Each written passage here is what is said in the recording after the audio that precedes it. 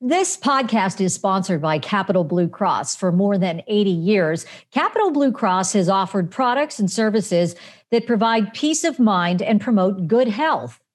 For every age and stage of life, Capital Blue Cross is here for you. For more information, visit capitalbluecross.com. Carrie, every 40 seconds, someone has a stroke in this country, and every 4 minutes, someone dies from a stroke. That's right. And that's why it is so important to be fast. And this is Chick to Chick.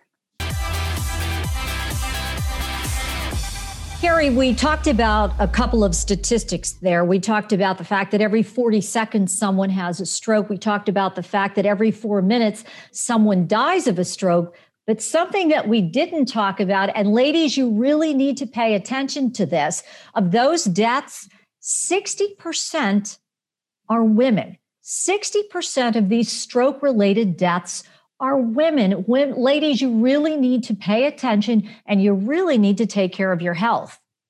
Yeah, and what you also really need to pay attention to is the signs and symptoms. And I said at the top of this, be fast. I wasn't just telling you to be quick. I'm actually giving you an acronym. So it stands for balance, eyes, face, arm, and speech, meaning, are you off balance? Are your eyes drooping? Is your face drooping? Or maybe your eyes are even blurry. Is your arm, maybe you have a hand that's sort of crunched up? And is your speech completely off? And oftentimes it's other people looking at you, recognizing it before you even know it's happening. Yeah, a lot of people have strokes and they don't even realize. I remember this story that this newscaster was actually on the air, and she started talking and her speech was all mumbled and it wasn't making any sense. And it was her coworkers who noticed that she was having a stroke. They took action and they got her help immediately. So sometimes people don't even realize that this is happening to them, which brings us to our guest today, Donna Reed. Donna, thank you so much for joining us. Donna, you actually had a stroke. Can you tell us what happened to you and when this happened? I was in my office working in my computer, and all of a sudden I dropped my pen. And I went to pick it up and I said, wow, my hands feel heavy. I didn't know what to, felt weird. And then I turned and said to someone, and I said, I went to say a word and it makes sense. And I went with my mouth like that. I'm like, and all of a sudden I just went like this. I just stood there. That's all I did. Wow. And so it was your coworker who noticed all of this and acted? What happened next? Well, there was a man sitting there. We were chatting and he thought, what just happened? He said, and I just stood there like this.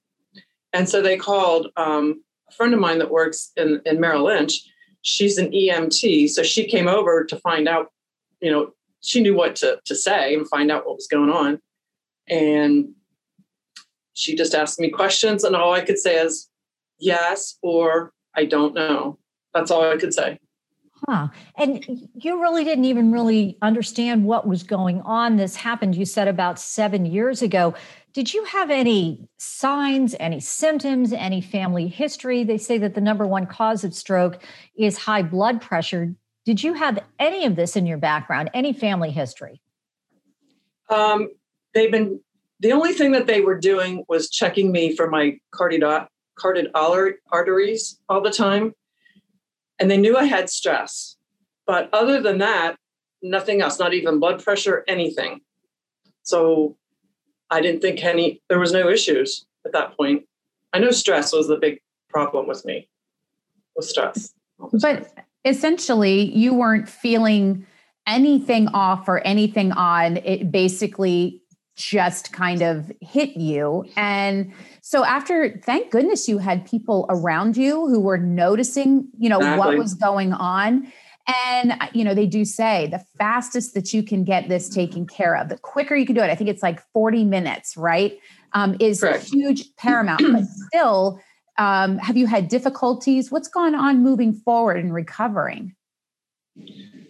Well, I have what's called aphasia now, and my speech, I I say the wrong words all the time. Instead of like pronouns, like I'll say he and she, by the wrong, I say the wrong person, or I'll say a word that is wrong. And people look at me and I say, what did you just say? Because I just didn't know what was going on. Well, I thought it said right, but it wasn't. So from then, I found my speech therapist helped me so much to get some of my words come back to and work, I guess, back together again a little bit. When I talk too fast, is part of my problem, because I have to think about what I have to say each time. If I talk really fast, I'll say all kinds of words that doesn't make sense. So I have to be very careful what I have to say. I had nothing else besides my arms, legs, or anything was wrong. It's just my speech. So that's called aphasia, is what it is. And I know you were in the financial world when Correct. this happened. Have you been able to work since this happened? I cannot work at all in disability right now because of it. I can't write things down properly. I mean, I can write things down, I should say, but if I have it written in front of me, I can do it. If I can't, I can't use it. Numbers can be, I do it on the phone if I can write it down, but if it's on the phone, it's hard for me to write things down for other people. It's difficult sometimes. So as an example, if you give me your phone number, let's say, I have to say number by number to write it down. I won't understand what you're saying if you don't. It's not like other people go slowly. What would you do differently knowing what you know now and how this happened? And, like what advice do you impart to other women, who are in their early 50s or even earlier to really kind of be careful that this doesn't happen or try it for it not to happen for them? Well, stress should be the first thing. I had so much stress in my life. I think that was part of it. I mean, I exercise. I did before. I did I eat properly, that kind of stuff, vitamins, all kind of stuff. But I did everything I was supposed to do it, except that with my stress, that was part of it. So I don't know what else to tell people, but stress will kill you. That's all I can say. Yeah. I had that conversation recently with someone. I don't think people realize that stress can make you sick. And when you're in a very stressful situation, you got to get this under control. Donna, this is so unfortunate this happened to you, but you're so lucky that your coworkers were there and that somebody was there to help you and to recognize what was going on. As we mentioned at the beginning of this podcast, the statistics that every 4 minutes somebody dies, and 60% of those deaths are women. And again, it's a blessing that you were able to survive this. What is your message to other women? What do you want other women to know? Well, the best thing I would like to say is a lot of people that have aphasia like I do, people don't understand how I handle things properly. They don't understand how I feel. I get upset. The way I write properly, all kinds of stuff. Your friends that you're different. That's all I can say. And you feel you're just a little bit different anymore. And they don't want to call me anymore because of it. I mean, it just sounds like it has really been quite a struggle.